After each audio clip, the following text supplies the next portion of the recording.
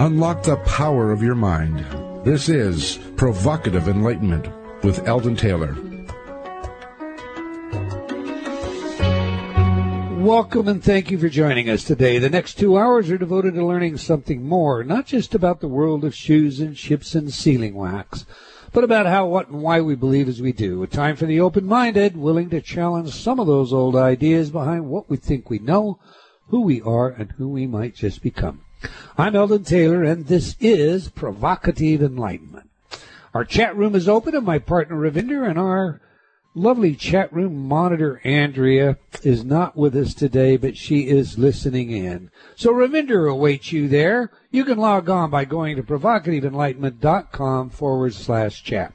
We do have some truly great folks that join us every week. So, Ravinder, tell us all about the chat room, please. It is a wonderful chat room, and Andrea's not officially working today, but she does tend to pop in and out. She's enjoying cuddling her brand new baby Aiden, which is really adorable. But she says she is paying attention to the show. He is indeed adorable. She puts some lovely pictures of him up on the Facebook, and I think all the chat room people basically are her friends on Facebook. So if they haven't seen pictures of the family, it's time to go look. Go check it out. Yeah, it is. It's an exciting time for us all.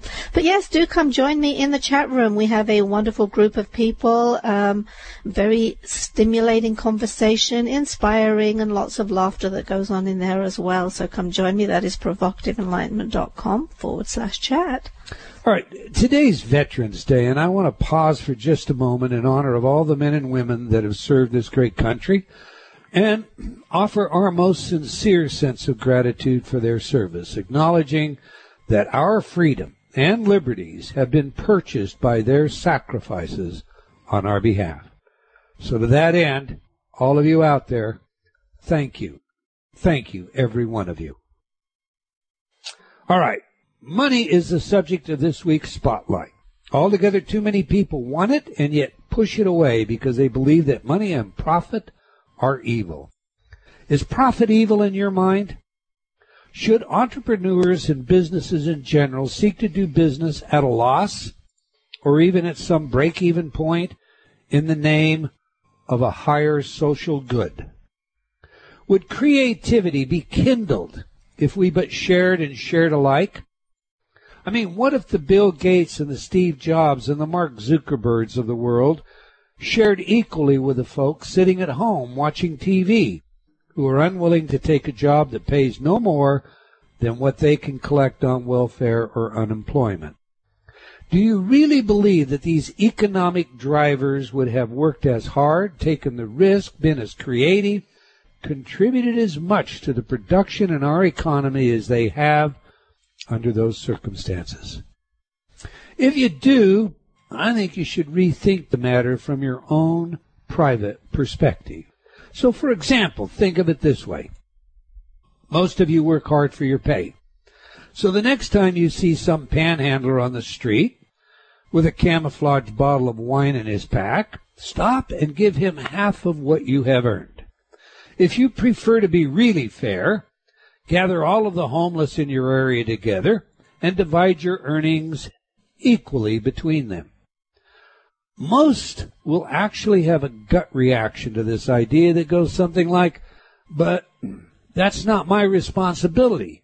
That's the job of those rich people who don't know what work is. This week, a friend of mine on Facebook brought an interesting article to my attention titled, "We Are Wealthy and Why It Matters." The article begins by pointing out three significant facts. Number one, it is currently estimated that by the year 2016, the richest 1% will control more than half of the world's wealth.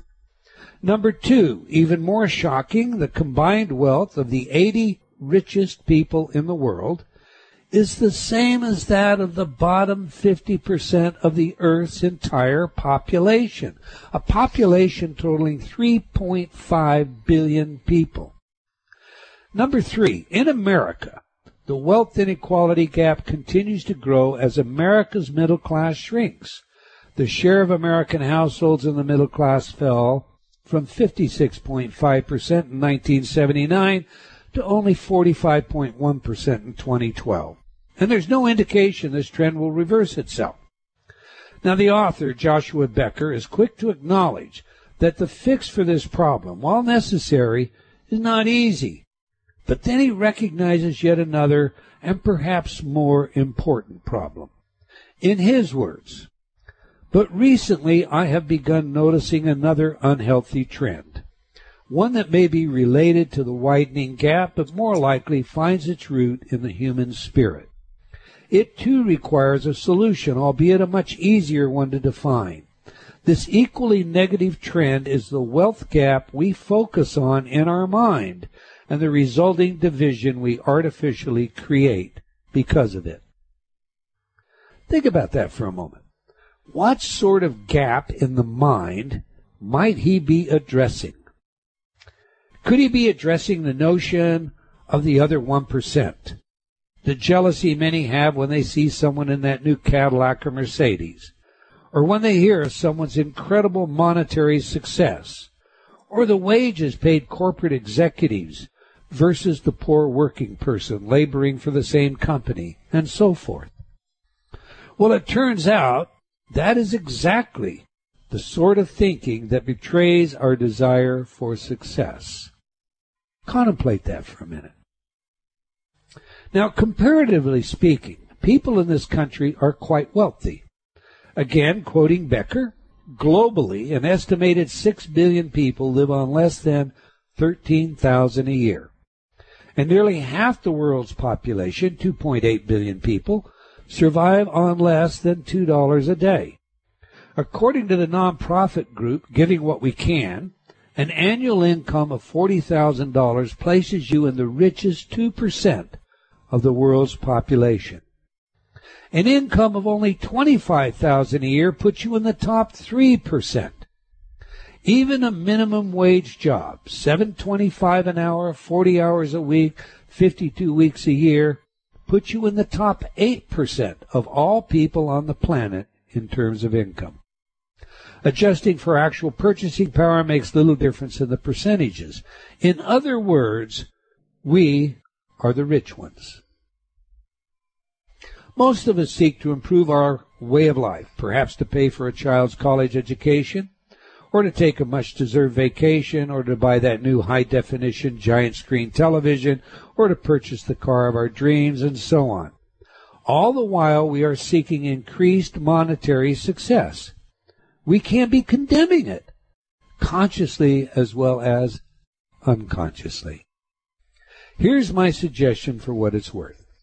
The next time you see someone who appears to be wealthy, say to yourself with as much conviction as you can muster, "Wow, that's for me." When you pull up behind that fancy new expensive automobile, bless the owner, for in all probability he or she has contributed to the production of this country, and that contributes to everyone's welfare. Blessing them also acknowledges the fact that it's more than okay to have, to realize the economic prosperity you seek. And then offer a sincere thank you for everything you already do have. Remember this, the root of money is exchange. Money represents your stored energy. It is the result of your labors. Money is a tool of exchange, and without it we are left to a jungle ruled by force and guns. Money is the tool of the honest. Money is the material manifestation of value in exchange for value. It means most to those who recognize this and least to those who are ignorant, convinced that somehow they're entitled to a share of the bounty of another's production. That's how I see it anyway. Your thoughts on this one, Ravinder? Oh, I think this is a really important conversation. You know, there has been so much division in America the last few years, I suppose. The fact is we are the rich ones. I think there's actually been something like, that I think of as the fashion of compassion. Everyone wants to say, oh no, we take care of the poor, but then they look elsewhere for someone to do that. For me, the personal goals is for everyone to be wealthier, to have the American dream so that you can rise as high as you want to. And not everybody wants to, and that's perfectly okay. Some people don't want to work as hard as Steve Jobs did, or, there are people out there for whom business and working is an art form. They dedicate everything to it. And, you know, it's all a matter of balance. But I do want to see everybody getting wealthier. I don't want to take it from someone else. I want to have the opportunity to make it myself. I like that sense of pride. I want to be able to do it. I want to be able to reach. That's exciting. That's fun. And, yeah. There you go. Now, that's not to discount the abuse of money, because not at all. Too that is happens. an issue that we need to address. But what we don't want to do is undermine our own desires because we're pointing outside and we're making money out to be evil.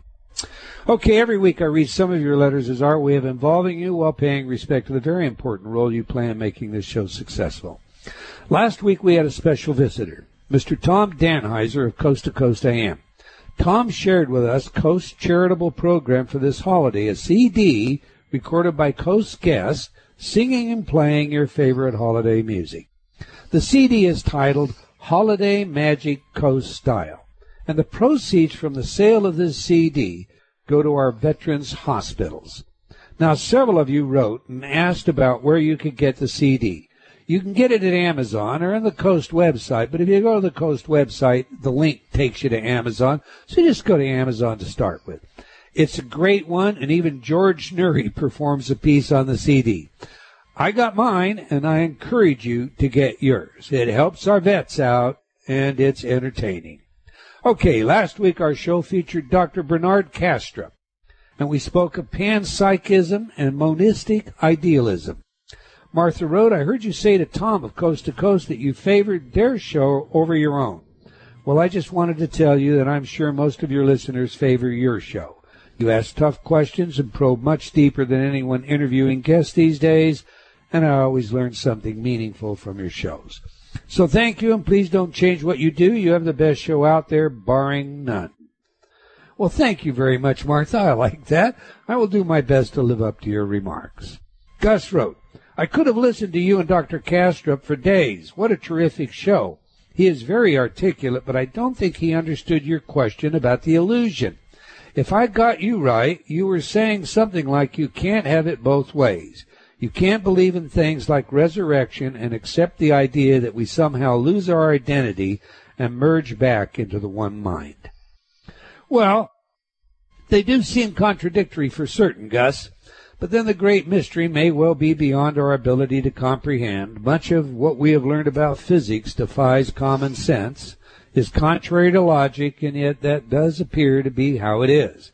I tend to agree with you, though. The ideas are mutually exclusive, and I would have loved to have pursued that along with more things like the phenomena of NDEs and reincarnation that Kastrup openly embraces. How he bridges that with monism, I'm uncertain. But time. We just didn't have enough of it. CB wrote, so we are all working from the same base, programming and only experiencing things differently by virtue of our individual perceptions of similar stimuli. Richard wrote, radical existential subjectivism is poo-poo. He is saying our learned explanations are illusions. I tend to argue that it isn't only just merely all inner world. Inner world is an aspect, not a totality. Mark wrote, so if Bernardo was trying to persuade me to accept this hypothesis, what would determine if I do or I don't? If I don't have the free will to consider his hypothesis, evaluate it, and make a judgment. I imagine that Bernardo is a determinist because he accepts the view that causality is defined by the succession of events. Hume's view. I respect his scientific knowledge, but I'm skeptical about his theory. Moving on, Kelly wrote, I love your Intertalk CDs. I never tire of hearing those sort of comments. How about you, Rev? I like that too. It's the best type of phone calls I get too. People that tell me, you know, how this program or that program changed their lives. And I think it's fabulous, and I just continue the journey myself. I've been using them myself for 25 years, and I still play them very, very regularly. You know, this past week I had a conversation with a friend who told me a story. We were at Starbucks, and he said he had a presentation to give, and he was frightened about it. So the day before he immersed himself in an Intertalk CD. headphones on all day long. When he started down the hallway to the meeting room, he heard himself consciously change his self-talk from thoughts like, what if I blow it? I'm too anxious. I can't do this. What am I doing here? To, you can do this. You're ready. You're prepared. It's easy, and so forth. My friend offered this as tangible evidence that he experienced from our CDs. The affirmations have become internalized and were repeating themselves as his inner thoughts. And his presentation, by the way, ended in a standing ovation. Again, I love to hear these stories, and it never ceases to amaze me how amazed some of our customers are about experiencing exactly what we tell them they'll experience. You know what amazes me even more? What? Is how often I could be amazed myself by a particular program. It's like I have all of this familiarity with it, but no, there are definitely, I can still be amazed these days. David wrote, I have purchased 7 copies of Gotcha and given them to people I've always wished would wake up from their mind-washed, illogical funk. And since reading your book twice and now a third time, I thank you sincerely for your work. John wrote, I have your book Gotcha and find it scarier than I already knew. I have watched since my childhood things move along the Saul Alinsky track in politics and the dumbing down in schools. My own children in private school got far less of an education than I did in the 50s and 60s. Your book Gotcha goes into greater depth than I knew and suspected. Thank you for writing it. As I watch my friends and compatriots, I fear the overwhelming propaganda machines have taken their critical thinking skills away, and I'm concerned for my grandchildren. Your book will hopefully help reverse that trend. For all of you out there, please read Gotcha. Get it from your library, borrow it from a friend, or buy it for a friend if you've already read it. Too much may depend upon our collective knowledge going forward. All right, that's all the time I'm going to take for letters today, but I do invite you to opine by sending your comments to Eldon, that's ELDON, at eldontaylor.com, or by joining me on Facebook. And I want to thank all of you for your letters and comments. We truly do appreciate your feedback and support. Now to this week's show, Between Now and When, How My Death Made My Life Worth Living, with Richard House, M.D. In his book by the same title, Dr. House relates a transcendent journey from earthly suffering and addiction into the rarely glimpsed supra-reality of higher dimensions. The author first experienced the oneness of existence at age 7. As a teen, he heard a mystical voice that foretold his death at age 33, a prophecy that left him on death's doorstep at exactly that age. His surrender complete, he was propelled into the 4th dimension, where his body was miraculously healed. So, let me tell you a little about Dr. Richard House. Dr. House has been practicing medicine for over 40 years and for the past 20 years as an acupuncturist utilizing the chakras for energetic healing. He earned his MD at Indiana University of Medicine. Dr. House amusingly states that he has had these vocations: jailhouse physician, Los Angeles City Jail; ear surgeon at Kaiser Permanente; owner and chief baker, Plaza Bakery in Santa Cruz, California; and medical acupuncturist in Goldsboro, North Carolina. Dr. House received his acupuncture training through UCLA and LA. He is a diplomat of the American Board of Medical Acupuncture and is licensed by the North Carolina Acupuncture Licensing Board. Dr. House, the first full-time medical acupuncturist in the eastern U.S., founded the Goldsboro Acupuncture Clinic in 1991. In 1992, he was appointed as a founding member of the North Carolina Acupuncture Licensing Board by Governor Jim Hunt. Dr. House lives on a 7-acre farm with his extended family, pursuing organic gardening, beekeeping, and animal husbandry. So on that, let's get him in here. Welcome to Provocative Enlightenment, Dr. Richard House. Well, thank you, Eldon. It's a pleasure to be here. Indeed, our pleasure. And, I'm going to start right out by apologizing to you because you were scheduled to the show a month ago now, 4 weeks ago. And that was our mess, not yours. So we told everybody you'd be here. We even set up everything for you, introduced you at that moment. And then the station told me, hey, I'm sorry, I think he has patients. Something's messed up here. But that was our error, so we apologize. Those things happen. That's the first time for us, but hopefully it's also the last. All right, before we discuss your book, Doctor, let's talk about who you are. We like to get 3 things from each of our guests. Who is the messenger? What is the message? And, of course, how do we use it? So to that end, sir, please tell us a little bit about your life as a young person. When did you decide you wanted to be a doctor? What did you do when you were in school? Were you a good student? Inform us about Dr. Richard House. Well, I think a good place to begin is the beginning. And as your bio indicated, really things started when I was 7 years old. I was standing underneath a cedar tree that my grandfather had planted on his first day of dental practice years before. And all of a sudden I experienced this incredible sensation of oneness with everything that is. Now, remember that I'm 7 years old, and all of a sudden I experienced myself as the vast existence itself. And I think in the Buddhist tradition it's called Satori. And so I think that was the first indication that my life was going to be a little different than most. But you'll get a kick out of this. And I've heard this from other people that have experienced similar things. There was this sort of desire of mine to come up with a name for a new identity. And that name, oddly enough, that I came up with was Ichen, I-C-H-E-N. And I started calling myself that. And my mother, who was an academician and fairly stern, she said, "What's this Ichen business? Your name is Richard." And that was the end of it. But life went on, and of course that experience left me with this dual feeling of being not just a kid, but something much bigger than that. And that feeling persisted until I was about 13. And then once again, I was minding my own business, actually drawing a figure on a piece of paper, and all of a sudden I had this message that came in my mind. It was sort of words, but not really. I sometimes call it brain mail, sort of like email of the higher dimensions.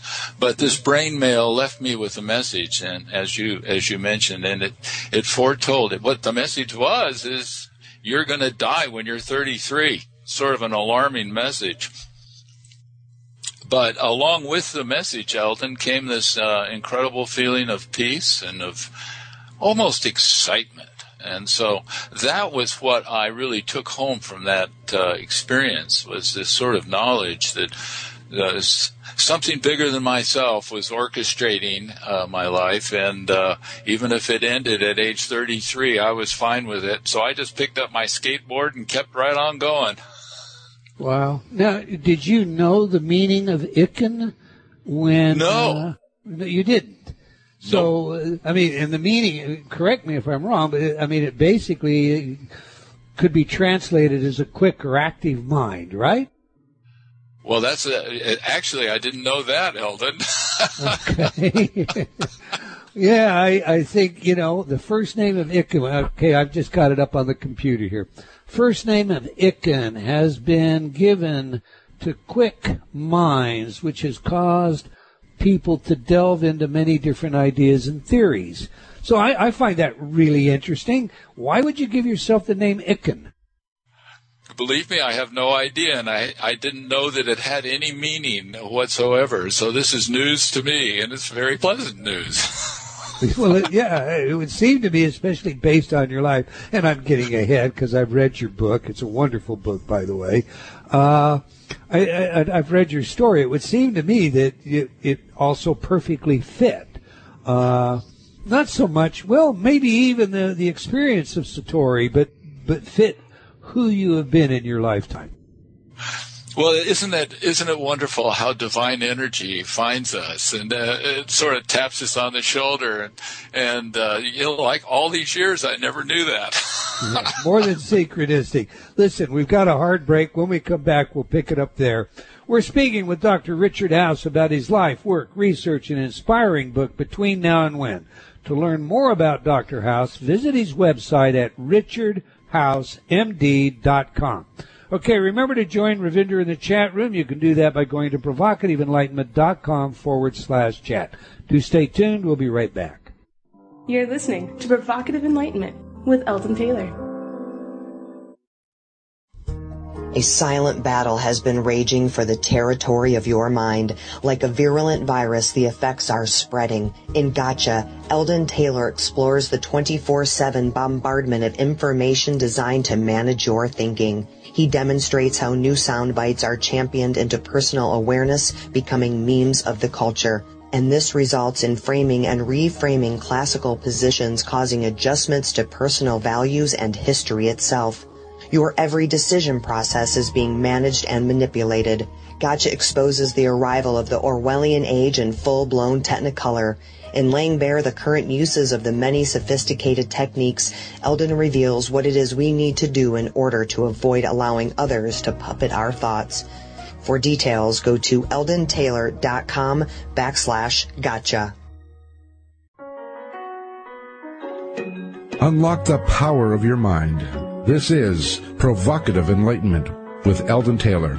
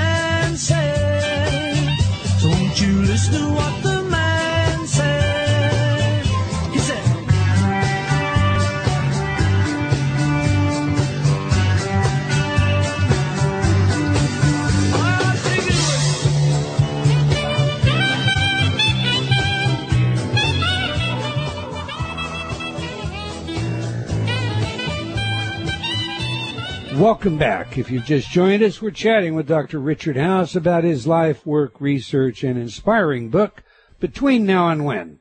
To learn more about Dr. House, visit his website at richardhousemd.com. Now we ask our guests for 3 pieces of music, 3 of their favorites, music that has some genuine significance to them. Music is more important to us than many recognize. It can awaken forgotten memories and has even restored lost states of consciousness. I particularly am enjoying this new field of music psychology and some of the research that shows us practical relevance for many areas of our lives, including aptitude, skill, intelligence, creativity, personality, and social behaviors. So, we just played some of Paul McCartney. Listen to what the man said. Please tell us, Dr. House, why is this music important to you, and how does it instruct us about who you are? Well, Eldon, there's actually a lyric in it that speaks to me, and that is, love is blind. And to me, that is something that is so true. And it needs to be blind. We need to find love wherever we can find it, whether it's in a relationship or with the people we work with.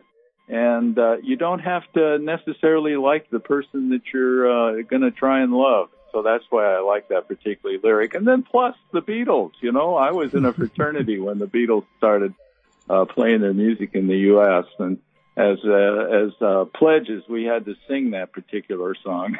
Oh, so now we get the memory. Lots of memories come back from that. Then whenever you hear it, don't they?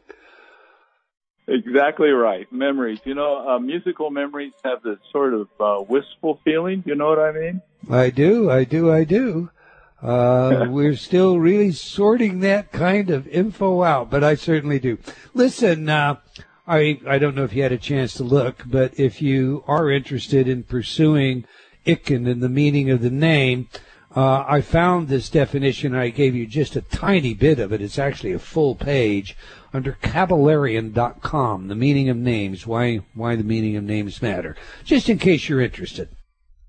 Well, that is fascinating, and so I thank you for that. Of course. So now, you were raised in a religious family, were you? Well, my folks went to various churches, from the Quaker Church in Whittier. I grew up in a Quaker town, famous for Dick Nixon, as it turns out. Right. And then they tried some other churches too, but I was not religious. As a matter of fact, that became an interesting part of my journey because I had absolutely no preparation for what I experienced. I had no frame of reference, and so much of what happened to me was just like this name business, I find out after the fact instead of before. So you shared the experience with your family? Yeah, actually I did not. You didn't? So you kept it private? Nope. Because I had this feeling, and this has been another one of my themes, is that these mystical experiences need to be held close to the chest. And so it was a rare thing for me to talk about any of these things, and I never did with my folks. They had absolutely no idea. Wow, that's really interesting. Did you have brothers and sisters? 2 brothers, yeah. And did you share? You didn't share with them either? No. And so in later life, when I started sending them telegrams from India, they thought, what in the world happened to my brother? Okay, so now we're starting to get the picture. We've got an academic household. Maybe you go to church, but it's a sampling here and a sampling there. You're having these deep mystical experiences, and you're not telling anyone. And then all of a sudden, you show up in India. Is that the idea? Pretty close, yeah. Okay. Listen, your book tells us that you weren't really the best student. You were an encyclopedia salesman and you had a 2.7 GPA. You want to tell us about the magic of how you got into medical school? Well, sure, yeah. When I enrolled at Butler, which is a fine university in Indianapolis, I discovered 2 things. The first, and they were both wonderful. The first was romantic love. And the second was somebody who was going to be a good friend, and that was Jack Daniels. I learned how to drink. So, those 2 things. I was more interested in those 2 things than in English 101. And so the fact is that I ended up in my sophomore year with a 2.3 average, which is absolutely disgraceful. But my dad was a dentist, and I had the notion of becoming a dentist myself, and I had a feeling that maybe I could get into dental school with a 2.3. I wasn't real sure about it, but one day I was down in Holcomb Gardens, a lovely place for students to maintain their sanity, and once again I had a mystical experience where this voice sort of entered my head and gave me this message, and it was, very simply, you should become a physician, not a dentist. And you talk about a direct message. I had absolutely no desire to be a doctor. In fact, I was frightened of hospitals. At one point, both my parents were in a hospital with various illnesses, and it was a frightening thing for me to visit there. And so I never wanted to be a doctor. And here it was, this message saying you should be a doctor. And furthermore, I had a 2.3 average. And so, but this message was accompanied by this feeling of bliss and excitement. And, I jumped up and I said, okay, and that was it. But I thought to myself later, as my rational brain sort of kicked in, wow, if this message is from God, he's got one hell of a job ahead of him. I love your sense of humor. Go on. I don't mean to interrupt you. Well, I resigned from the fraternity. I was an officer there, and I didn't see my girlfriend as much, but I did maintain my close friendship with Jack Daniels, and started studying like crazy, and got tutors, the whole business, and I ended up applying to medical school with a 2.7 average. And I was at the interview. I used the skills that I had acquired as an encyclopedia salesman to sort of sell myself. And by golly, I was admitted with sort of with about the lowest GPA that I've ever heard of. But the good you must part have done was, real well on the GRE or something, or were you just that good of a salesman? Well, I was sort of in the mid-range in the what's called the MedCat or MCAT test. But I think what they saw was my earnestness, because they brought me back for a second and a third interview, and they finally decided that I was telling them the truth, that I wanted more than anything to be a physician and that I was up to it. And my time in medical school actually proved that. I was a very good medical student and later physician, and I found my niche in surgical rotations, and eventually became an ENT surgeon. So they were right. They should have.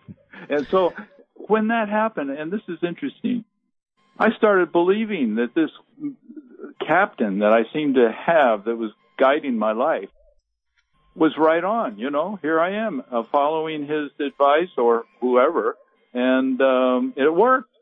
So it was interesting. All right. You call him the captain. Let's I don't want to get ahead of ourselves, but at the age of 33, well, let me say that you heard a voice that said you would die at the age of 33.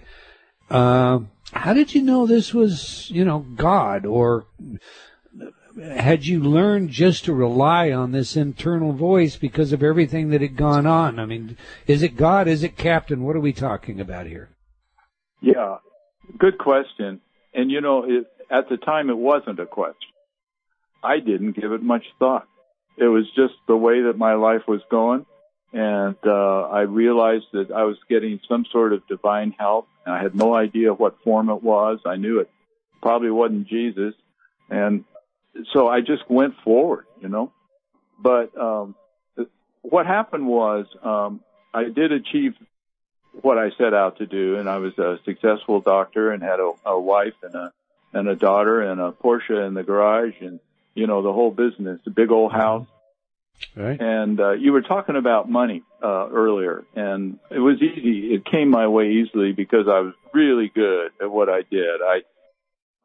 I found that in surgery, I sort of slipped into this state, which was sort of like what athletes call the zone, if you're familiar with that term.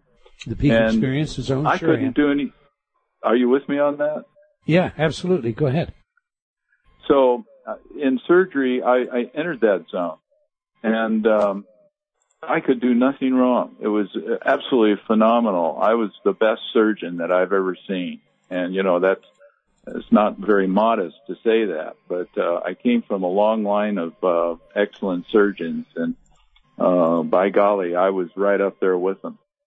So now, yeah, I don't want to cut you off, but I just want to understand here. So, in a sense, you slipped into a trance. Yes. Okay. So the peak experience, the zone athletes often talk about, they look back upon afterwards. I mean, they're not thinking about what it is that they're doing. They've done it, and then they realize what they've done. That's the kind of thing you're telling me. Yeah, it is a trance state, but it's not being removed from the reality of what you're doing. It's not like being unconscious. It's being more involved in it, if that's possible. You know, your senses are... Yeah. I understand. Now, John of God, I'm sure you're familiar with who he is. You know, different entities entered John of God. In fact, I have a friend that's a neurosurgeon in Hilo, Hawaii, who went to Brazil and actually, you know, filmed some of the things, had some firsthand experience there, and he says he's going into a trance. Is that the same kind of trance? I mean, did you ever have the sense that you were being assisted, facilitated, guided, helped, or whatnot by ancestors that were surgeons or by something else?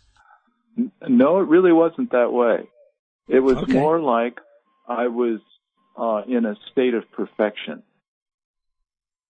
And so it wasn't like there was an entity helping me.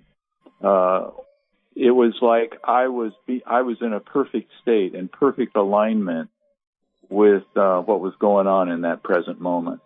Great.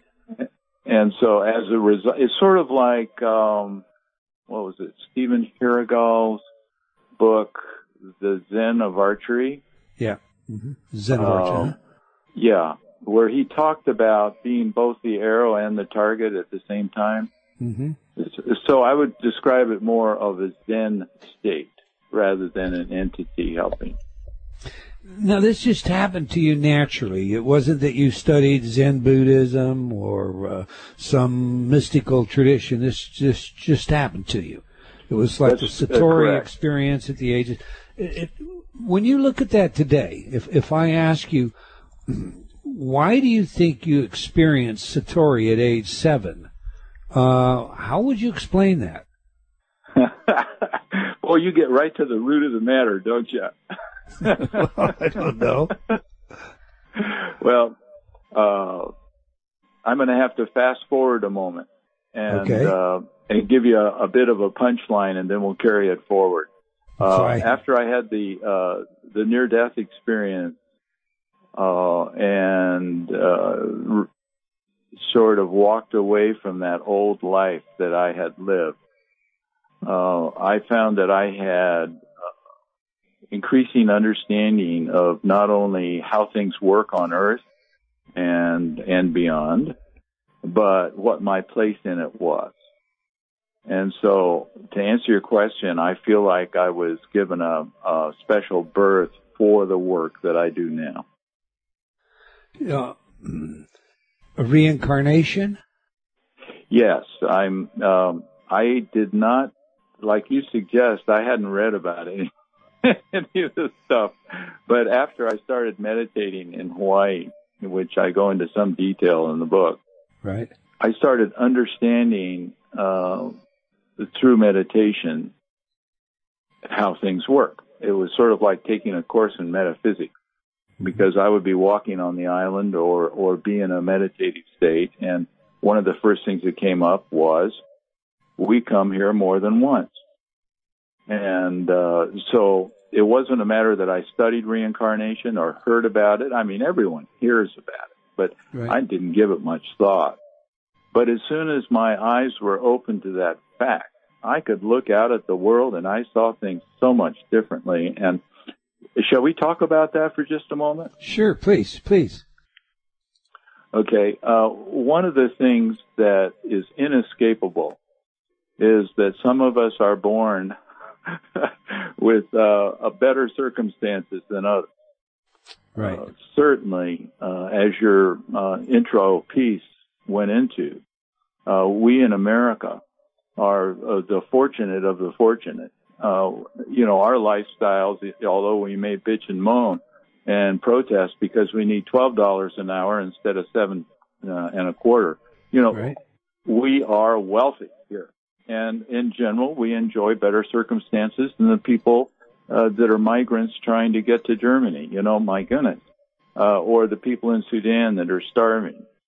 Well, when you look out at that spectacle with reincarnation in mind, then it's easy to say, there but the grace of God go I.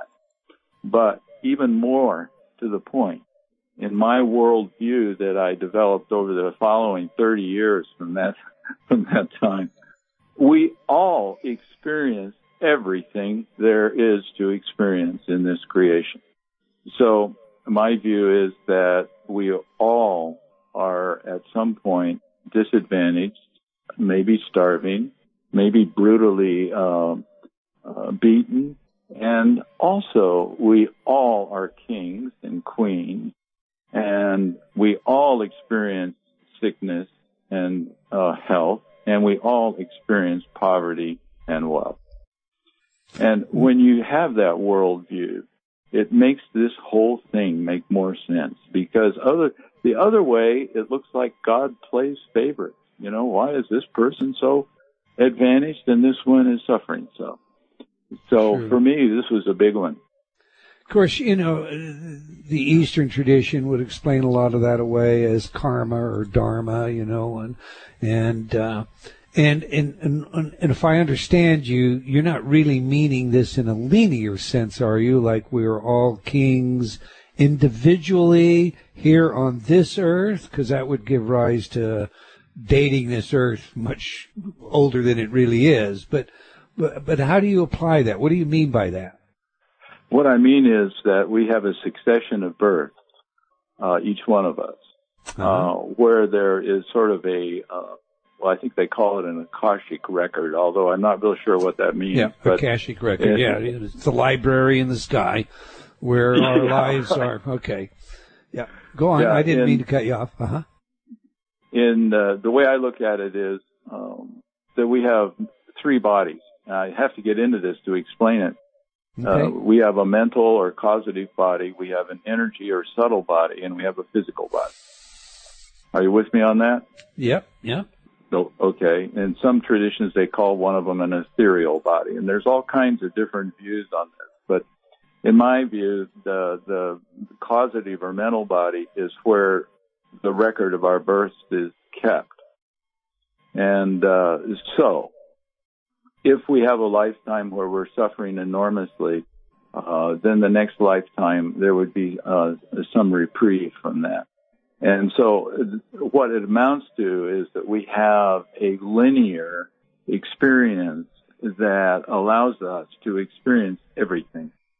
And that during this course, we learn not only what it's like to be a human on Earth, but we learn to transcend those seven so-called deadly sins that are ingrained in every person.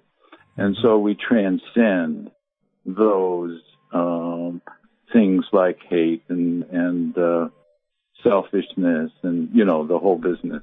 Right. So it's a curriculum. Like going to school. Let me ask you this. Going to school. You know, last week we had a philosopher on the show, and we talked about monism and panpsychism, and of course, they would, at least ostensibly, appear to contradict the notion of reincarnation.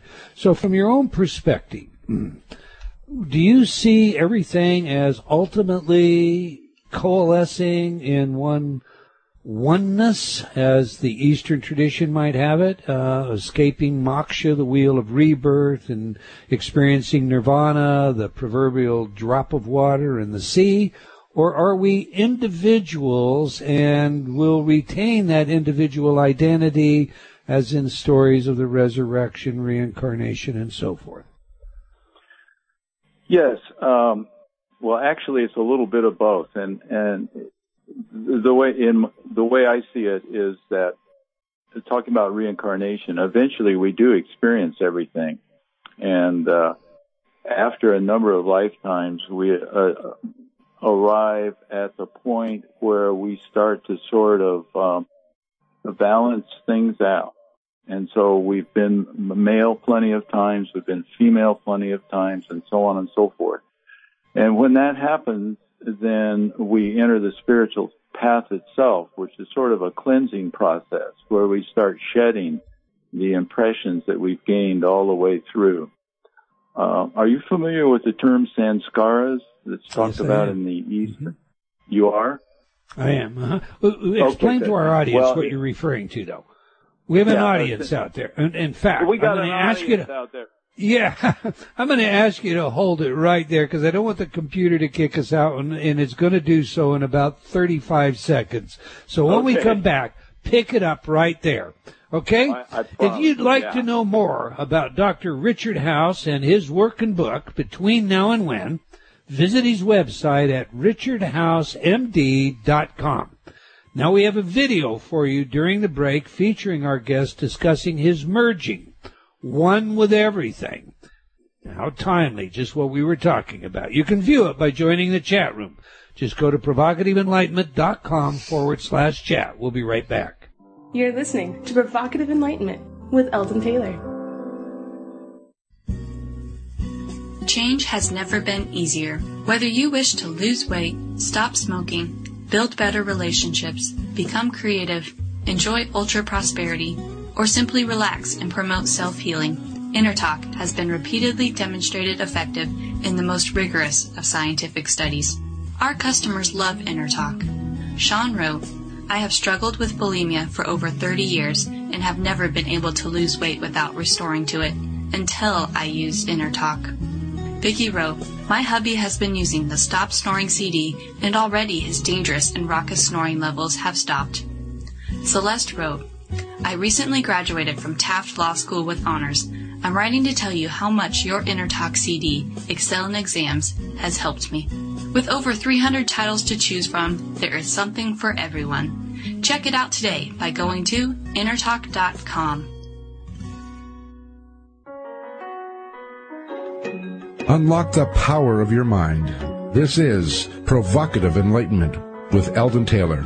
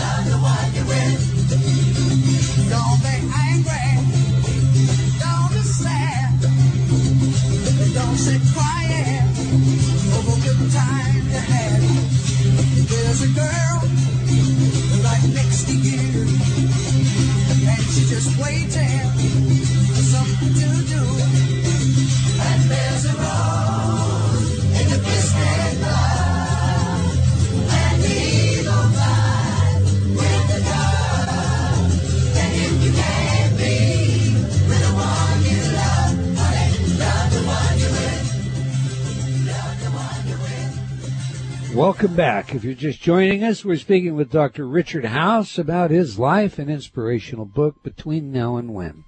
Now, Dr. House, we just played your second musical choice, Crosby, Stills, and Nash, performing Love the One You're With. So, you got to tell us, what's the story with this one? Oh, me. You know, I don't think we choose who we actually love. It's something that is awakened in us as we meet someone. And sometimes it doesn't work out for us to be with the people that we love the most. But, you know, our great challenge in life is to love everyone as best we can. That's why I like that song. So you happen to be able to think of the one that you wanted to be with, and that didn't work out, but am I going down the wrong road? Well, we all do it, don't we? We do. You know, it takes some candor to admit it. That's a fact. All right. Before the break, you were about to explain, in fact, pick it up, if you will, please. Oh, sure. Yeah, very briefly. This business of having our experience recorded in a part of our mental body that's then carried forward each lifetime. The actual mechanism of that is the sanskara, and a sanskara is simply an impression on our mind through an experience in the creation. And the second part of the sanskara, there are two parts in each sanskara, is a desire that's generated by that. So if we have the impression of, for instance, wanting to be wealthy, and yet we're in a position where we can't be that lifetime, then that desire to be wealthy will be carried forward in the next lifetime, and you would find wealth, and so on and so forth. And so what happens is that our experience is not only linear, but it's incredibly ordered. And if, it doesn't seem that way because life seems so random. But if you do have the larger perspective of a series of lifetimes, then it does make more sense. But to answer your question about retaining individual identity, this is a big one when you start talking to folks about reincarnation, because, sure. If you happen to be, well, in my case, Richard, the question is, am I going to always be Richard? Or as soon as I die, does that go away somewhere and never come back? And so the answer I give is that it's sort of both ways. Now, how can that be? Well, Richard is just one of a series of lifetimes. Before maybe I was Peter or Linda or something like that. And we accumulate identity throughout the time. And so we have not just one identity, but many that are sort of attached to our experience. And so after a time, we have achieved what we came for, and that is basically transcendence of those 7 non-virtues that I mentioned. I go into this a lot in a second or third book that I've written. It hasn't been published yet, but very briefly, we learn to transcend those non-virtues by developing a higher self that counters it. We don't ever lose those things. We never lose greed and hate and selfishness and pride. But what we do is they are a platform for developing the opposite. So we develop love, which actually is the opposite of most of those things. Hate, the opposite is love, and jealousy, the opposite is love, and so on and so forth. So as time goes on, we have multiple identities, and each time we get a little closer to transcendence of those non-virtues. Now, when that happens, then we're prepared to enter the spiritual path, which is a series of steps. They're called, they're actually additional dimensions, if you really want to get technical about it, or what I call universal chakras. And each time that we,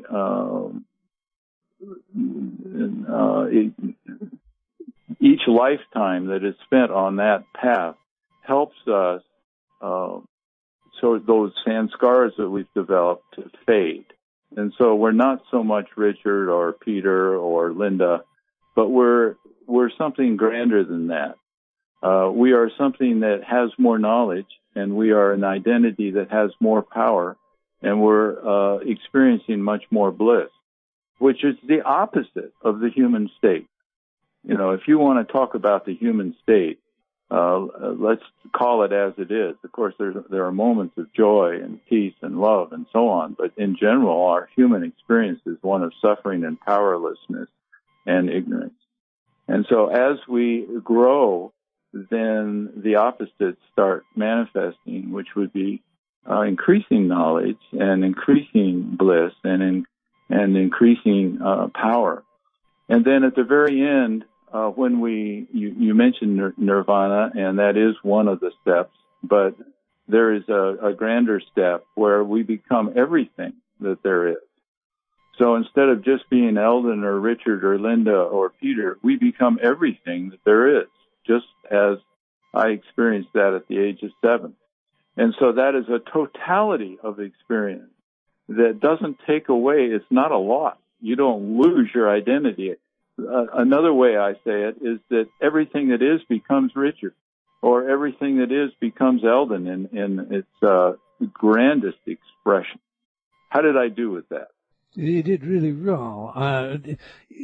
What you've done, though, is you've taken us out of this notion of an eternal progression, a God begetting a God. I mean, each of us becoming gods, that kind of thing. Taking us away from, the salvation that comes from the resurrection and the great apocryphal writing, not apocryphal, but, end times writings that we get in the Christian tradition, and placed us more in a solid Eastern system that, for all intent and purposes, is an aggregate of all of us merging to one. Have I got that right?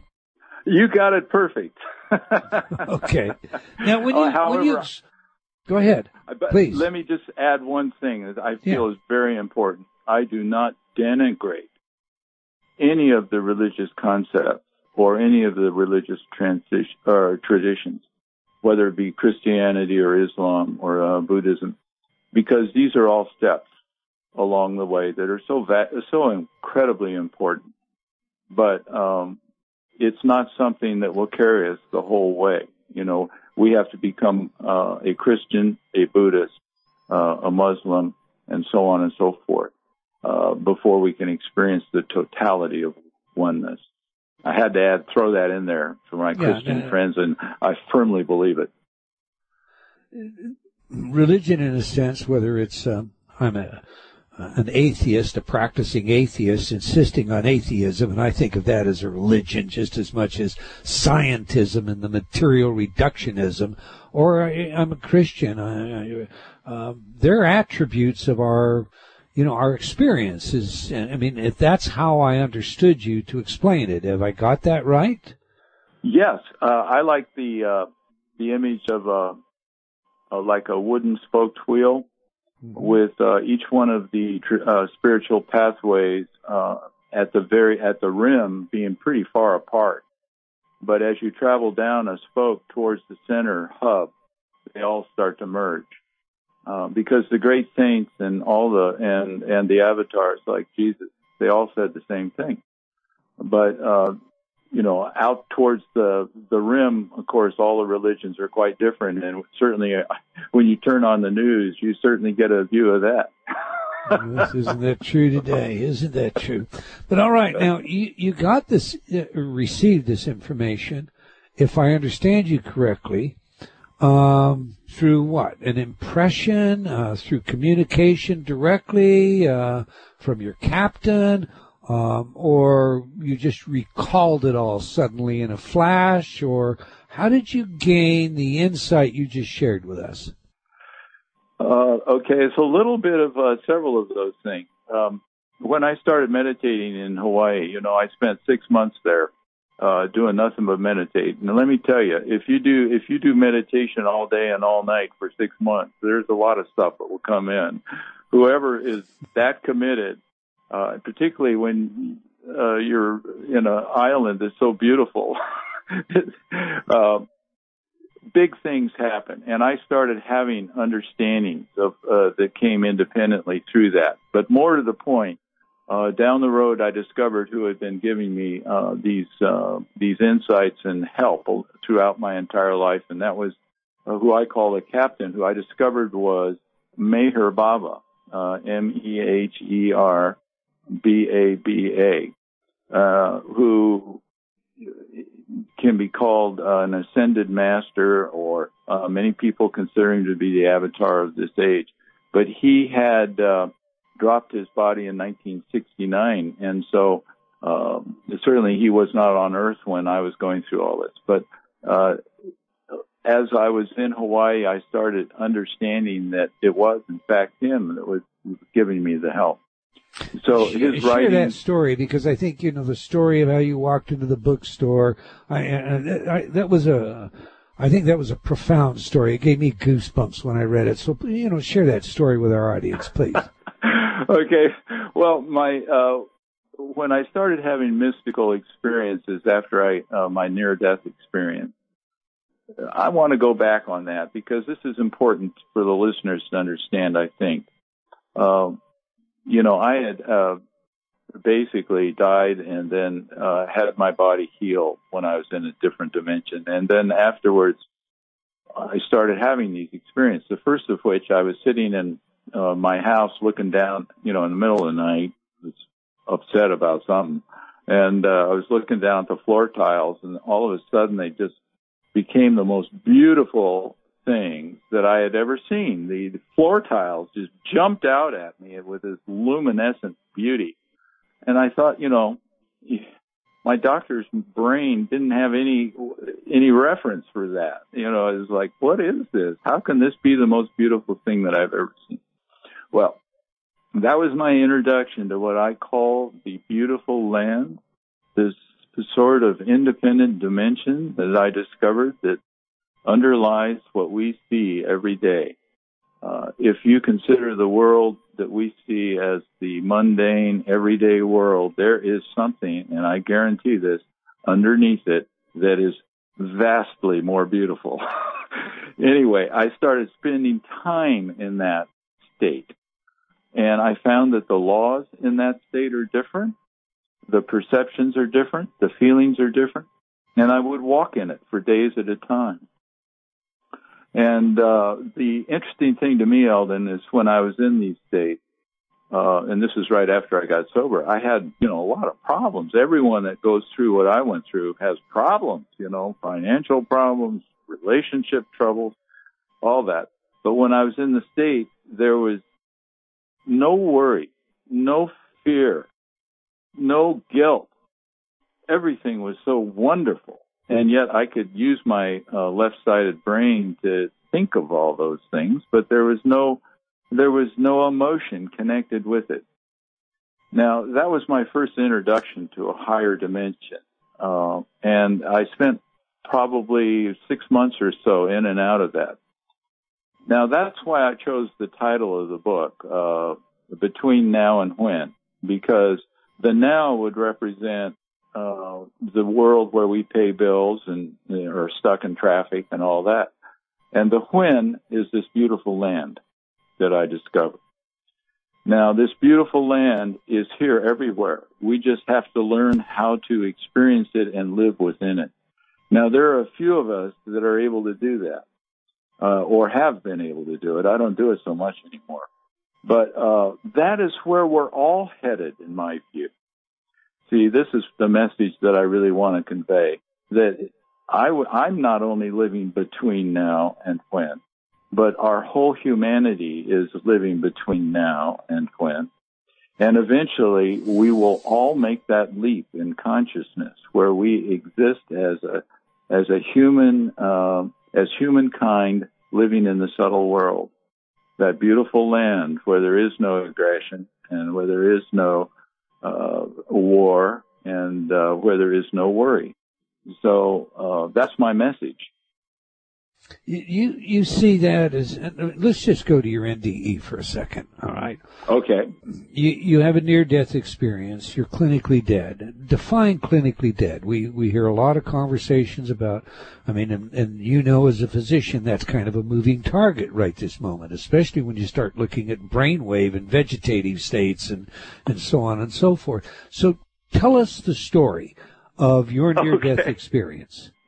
Yeah, I will. As a matter of fact, there was a reviewer of my book on Amazon, and she was quite upset because there wasn't any evidence of flat brainwave and so on in my case. And she said, "How can that be a near-death experience?" Right. And I actually can't argue with that position. But anyway, what happened was that with my close association with Jack Daniels, I experienced, I ruined my liver. And I started getting swelling of the belly and swelling. My God, I put on 50 pounds, and I was a mess. But I couldn't seem to stop drinking, which is the hallmark of addiction. Right. But eventually it got to the point where I had to stop working, and I started having bleeding in my esophagus and was puking blood, pardon me, and was admitted to the hospital, and the doctor came into the room, who was an associate of mine, of course, and he said, well, we've got your lab values. He said, do you drink? Oh, man. And of course, the answer was, yeah, a beer or two, But what happened was my liver was so shot that the veins in the esophagus were bleeding, and I was bleeding out. And there's no way to stop it. Right. So they were giving me transfusions. I had 18 of those transfusions. And they'd put it in my arm, and it would come out through the tube in my stomach. And so eventually, after a few days, the surgeon came in and he said, listen, my friend, this isn't going anywhere. There's a surgery you can have, but the outcome is not particularly good. And oddly enough, I had been an assistant surgeon on the surgery for this problem enough times and saw everyone die that I said, no, thank you. And to tell you the truth, Eldon, I was sick. Man, I was tired. I didn't want to live anymore. And I said, man, I need to get out of this. The suffering was so intense, and I had so much guilt, about leaving my family in this mess. And of course, as you mentioned, I was 33, right? Right. Pretty young guy. Pretty young guy for all that. And so he said, what do you want to do? I said, just stop the blood. Just let me go. And so I said my goodbyes to everybody.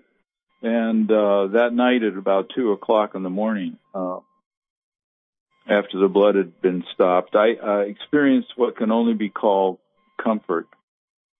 It was the first time in my life that I had really been comfortable. And that feeling was so welcome. It was just wonderful. And then it segued into something that's more than comfort, which I would call bliss. And in that blissful state, it was sort of like that, what I would later describe as the beautiful land, where there was no worry, there was no fear. I just felt one with everything, and I started drifting away from my body, which I think a lot of people experience when they're in this position. And I could look down at it and see the yellow, horrible body that I had been in. And so I was in a different dimension then.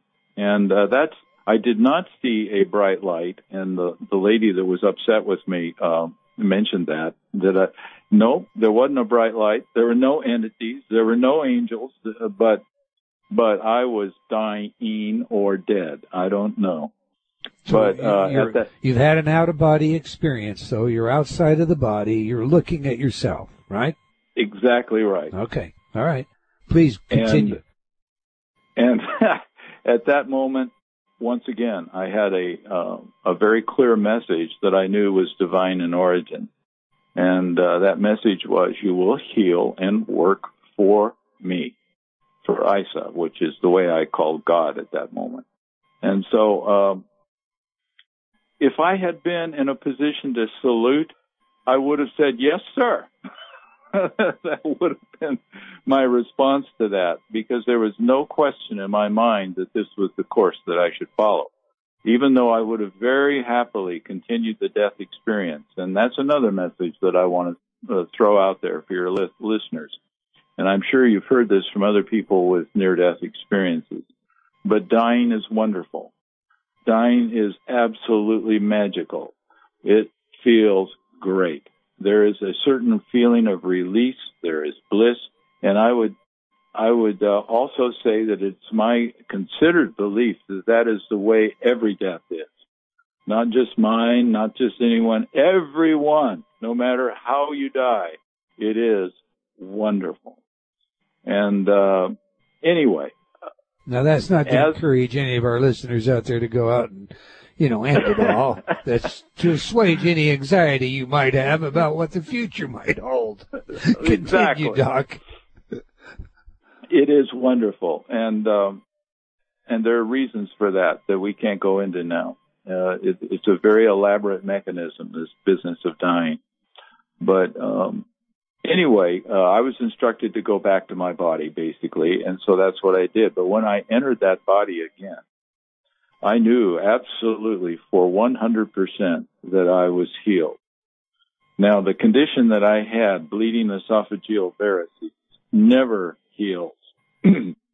But in 3 or 4 days, I was out of the hospital, and my lab values were either coming back to normal or were completely normal in some cases. The doctors, of course, couldn't explain it, but we see this in medicine. We see people that have miraculous healings.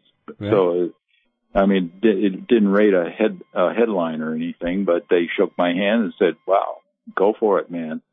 So that's how it happened. An incredible story. Now, I think many of us have had experiences where what we do is we validate these internal voices because of external events, such as this one. So you have voices that are talking to you. You're being told, the captain, the God, whatever. All along the way, if I've got you correctly, and here you are, 33, you have this NDE. It's basically, you're in an incurable you're expected to die, period, end of quotation, if you're not dead, right? Right. And you're told that you'll heal, and so you return to your body from the out-of-body experience, and you immediately immunize yourself with that belief. Fair enough up to this point? Yes, it is. Okay. Now, the skeptic is going to say, how much of this do you think was potentially due, the healing, to the belief itself, to the placebo factor that's involved, and expectation?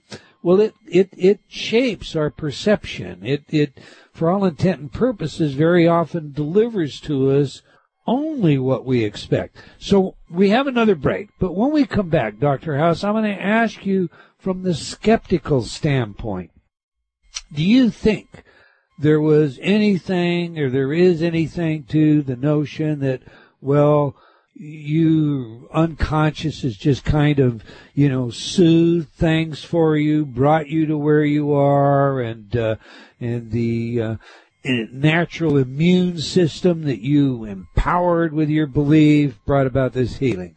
As silly as that may sound, that is a question that many skeptics would ask. We're glad you tuned in today. We know you have many choices, and we're grateful you chose to join us. We love your feedback, so please join me on Facebook or drop me an email at eldon@eldontaylor.com. I love sharing your letters and comments on the show, and that's a great way for you to participate. We'll be right back after this short break. You're listening to Provocative Enlightenment with Eldon Taylor.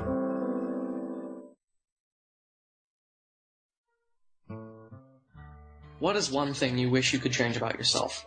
What if you could make that change happen with the click of a button?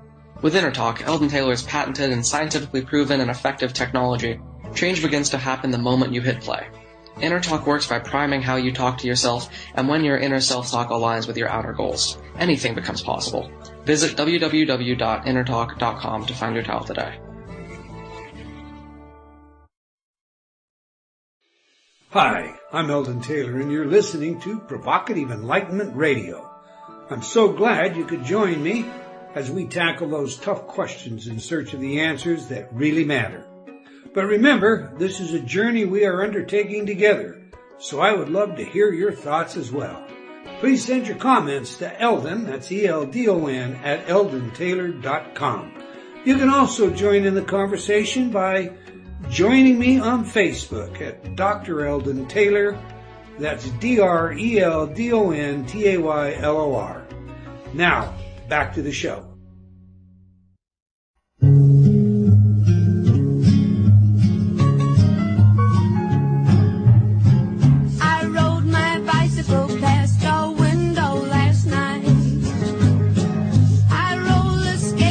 To your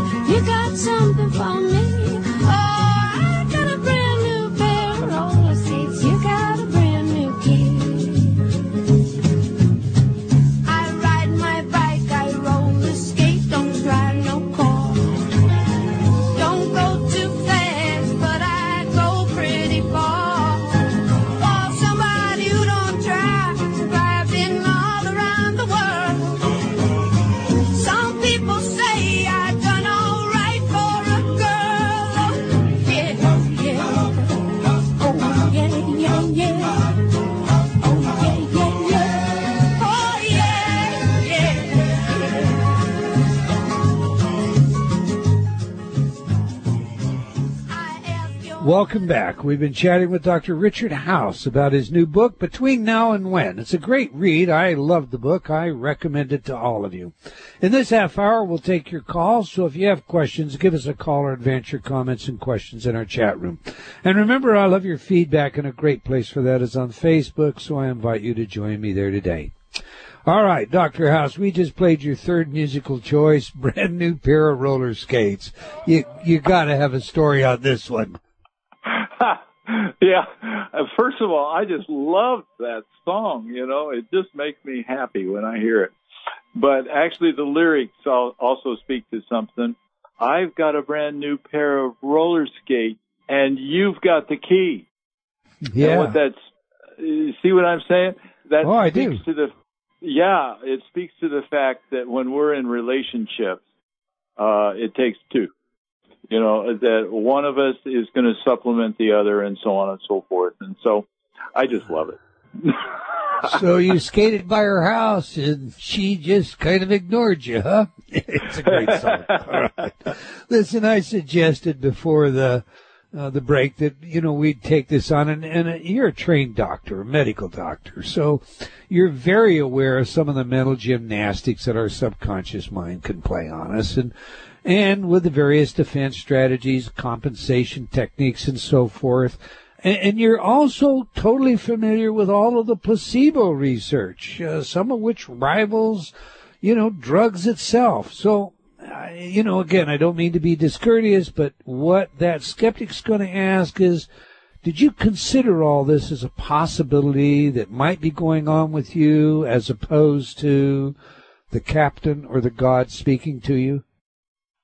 Well, at the time I didn't, gracious. You know, when these things happen, and I've heard this from other folks that have had similar things, there isn't any doubt, and that sort of is a good thing, because sometimes things that are opened up go against logic. You know, certainly when I decided to walk across India, it was not my doctor's brain telling me to do that. You understand what I'm saying? I do. But skepticism is extremely valuable, and so I welcome people that have a skeptical notion that, you know, all this was just balderdash or invented or placebo effect, because the skeptic is questioning. He's saying, well, isn't there a different explanation for this? This can't be the way it sounds. This sort of magical stuff doesn't happen. And so that question is coming from a state of ignorance. In other words, that person does not have the knowledge that I have, or it doesn't have the same experience that gives them the knowledge. And so in a sense, they have ignorance. Now that ignorance is the pathway to knowledge. And there's another take home for the listeners. This is a firm belief of mine, that ignorance is the pathway to knowledge.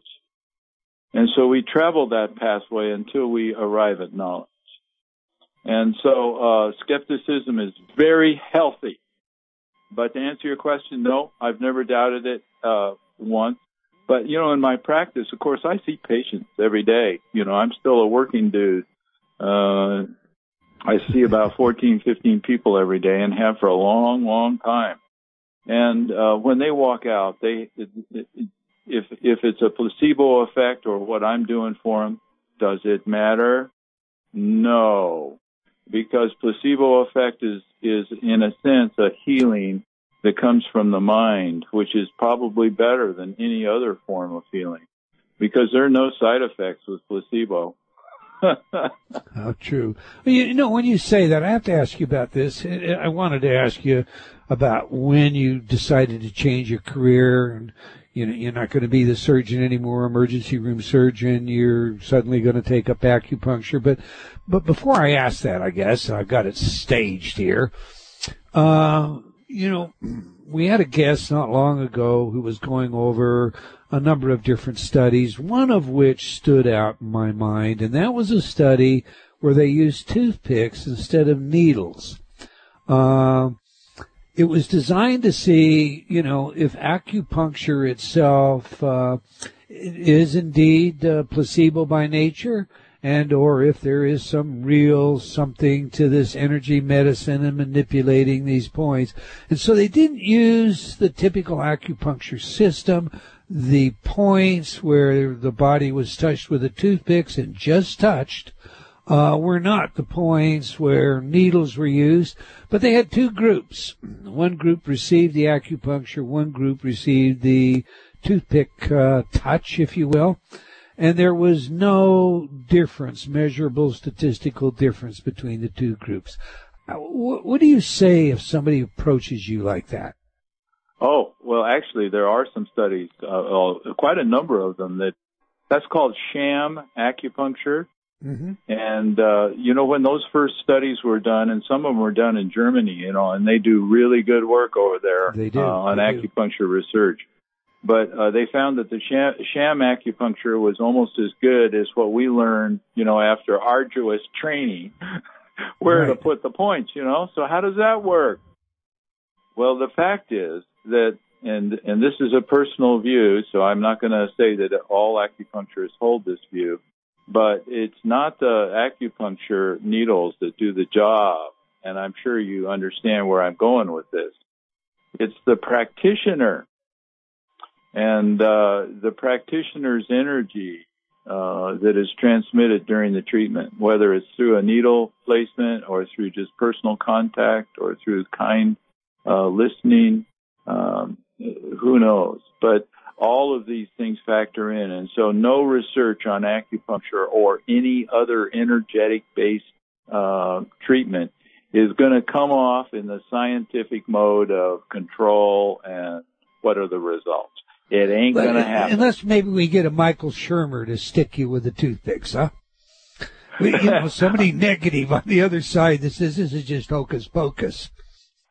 Oh, well, it may be hocus pocus. And if, once again, I say to the people that have that view, wonderful. No, I don't mean, I'm sorry, I didn't mean to convey that. I don't mean that. What I'm saying is, if your person, your practitioner, touching the patient with the toothpicks were someone that truly believed this is just nonsense, I'm wasting my time and their time, that would seem to me to be, it would indicate, it would tend to send that particular subject the opposite direction of the beneficial results you'd get with the needle. That's what I meant to say.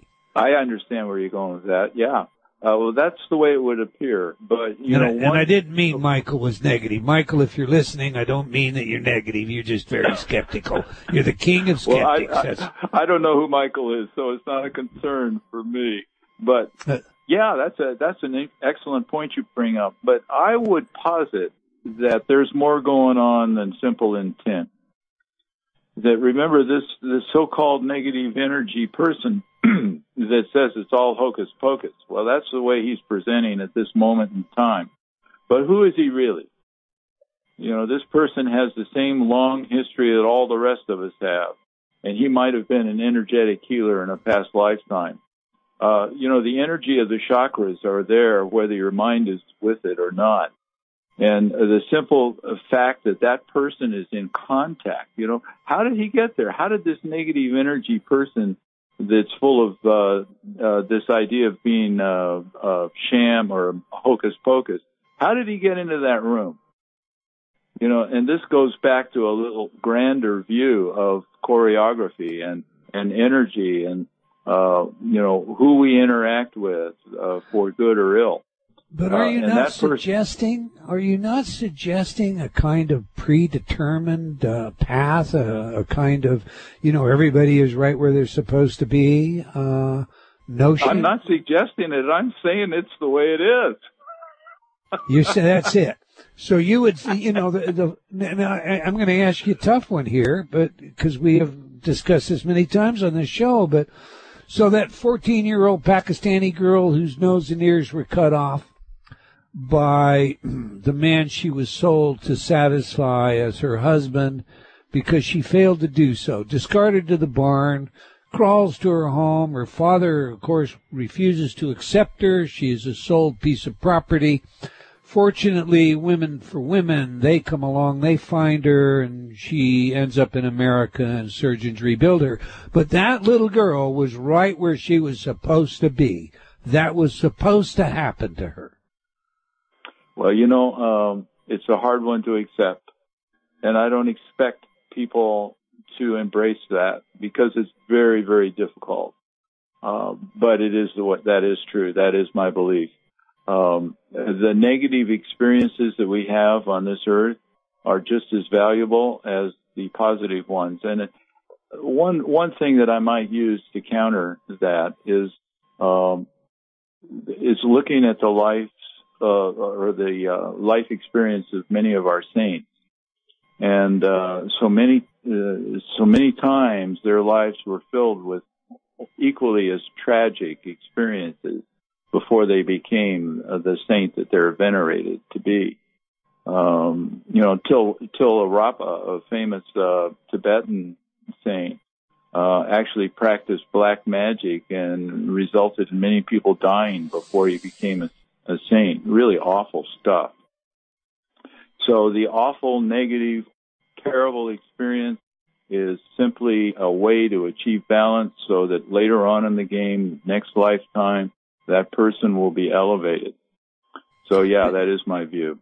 It's a tough Doctor, yeah, and I'm going to ask you again, just for clarification, implicit in what you're saying is, the criminal, the perpetrator of some heinous deed, is just doing, what he's supposed to do. And how do we then punish that person? I mean, shouldn't we be rewriting our system of penology? I mean, and do we really even need law enforcement? Should we just be allowing it to take its course? No, because this level of understanding this gross world, it requires laws, and certainly these days it's not clearly obvious, but this level has rules and behavior restraints that need to be observed. Yeah, we can't apply the kind of thinking that I'm talking about to be sort of a nihilist and say, well, that's the way it's going to be. We're not going to help this person. Contrary to that, I would say that it's our duty to do what we can to alleviate suffering, even though it's necessary. Now, in the case of that 14-year-old girl, if I had been there and could have rescued her, I would have. And so I'm not saying that we should just walk away. That is an Eastern concept that I don't agree with. But at the same time, I do feel that negative experiences are very, very important and vital to our life on Earth. Even the horrible ones of the Holocaust, everyone always brings that up, and say, how can that be good?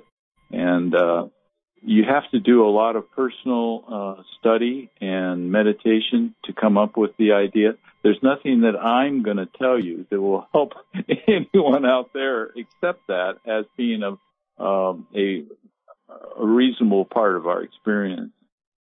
I understand. All right. You state, sir, that the longest journey is the journey inward. Please unpack this for us and provide some guidance as to how each of us are to make that journey. How are we to use this information you've given us to empower our lives? Okay. Well, first of all, I don't think there's anything wrong with being skeptical.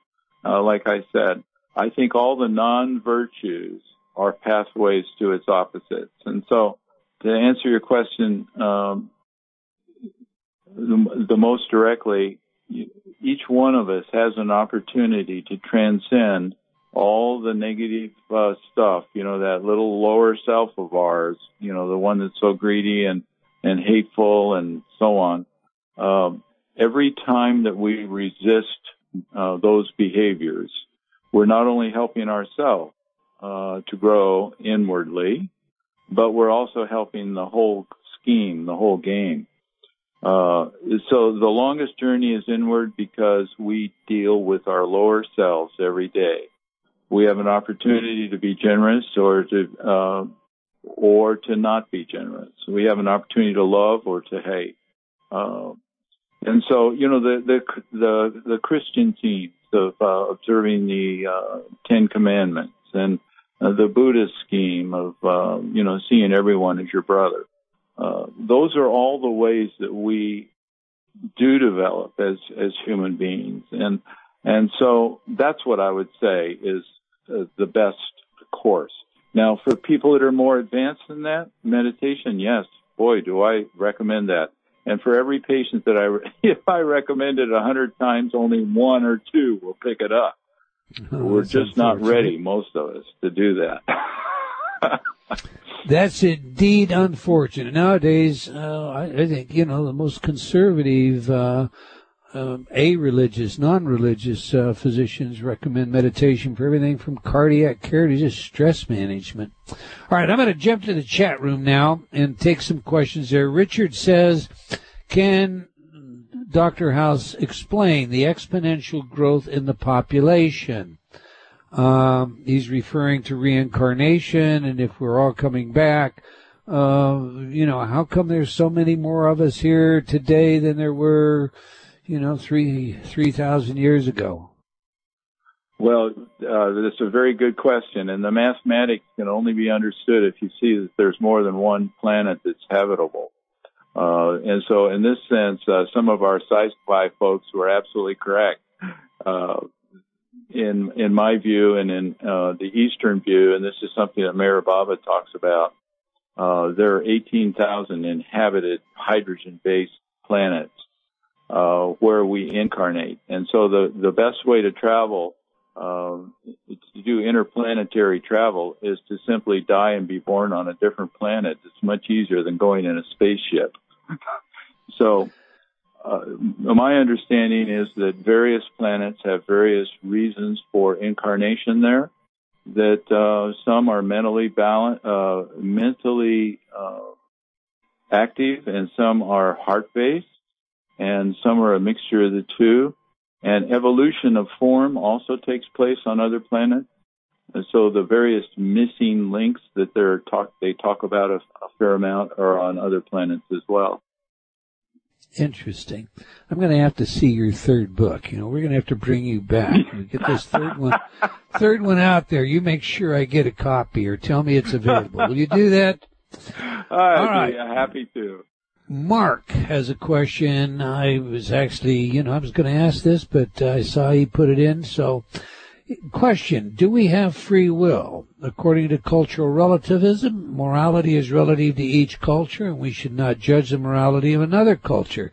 Does that mean that it's morally acceptable if a girl is stoned to death or raped because of some relatively minor act she or a family member did? Well, none of it seems fair, and that's a fact. This world seems rife with injustice. But I want to get back to that first question, because that is such a difficult one to answer, the question of free will.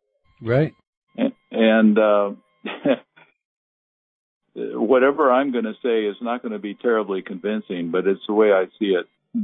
Each one of us is born with sort of a chalked outline of what our life is going to be, or like in a coloring book where there's no color. Okay. And if you are a male, unless you're transgender, you're going to always be a male. And if you're born in America, that's the only birth that you're going to have. So those are the rough outlines of each planned lifetime. Now, we're also given a box of bright colored crayons.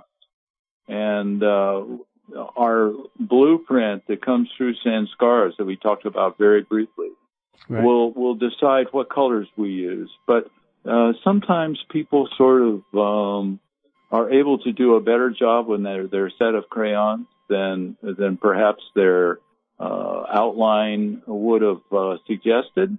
And so they sort of transcend that lifetime or are going to school terminology, they're given some bonus points. And so they sort of, so it's not just free will, there is something that's called grace. And that grace comes through good work, just like a teacher might reward a student and give them an A+ or something like that, or freedom to do something other students don't have. And so there's wiggle room in the system. So in general, I would say we really do not have free will, but we can use our will to transcend that. So it's not a very satisfying answer. But another way that I like to say it that's easier to understand is that our will is God's will, because we are simply a micro system of God himself or herself, depending on how you want to say it. There is no separation. We experience separation as an illusion, and so if we make a decision, then in some way it's been ratified by God. So God's will is our will. That's a big one. Now, I relate to my perfect will is God's will, but I spent years as a criminalist, and most of my time was conducting lie detection, interrogations, investigations, and some of what I saw was the act of their free will. I certainly would not want to attribute to God, but that's another subject. Dr. House, we're out of time. I want you, we have about 30 seconds. Tell everybody how they can reach out, learn more about you, and get your wonderful book Between Now and When. I'd be glad to. The probably easiest way is to go to my website, which is richardhousemd.com. And it has buttons that will take you to my practice, that we do have people that fly in to get treatment. And it will also take you to my current book, and also to a seminar that I'm doing in January in Pensacola, Florida. So that's the easiest way. Now, it says on there that I'm active on Twitter and Facebook, but I'm not really. Okay. Go to the website, richardhousemd.com. Thank you for your work, Dr. House, and for your willingness to share it with us. We've come to the end of another episode of Provocative Enlightenment. I want to thank all of you for joining us today. I hope you enjoyed our show and will join us again next week, same time and same place. Okay, until next time, wherever you are in the world, remember, believing in yourself always matters. Provocative Enlightenment has been brought to you by Progressive Awareness Research and other sponsors. Provocative Enlightenment is a syndicated show and appears on other networks. For a schedule of show times, visit provocativeenlightenment.com. If you're interested in becoming a sponsor, write to Eldon at eldontaylor.com.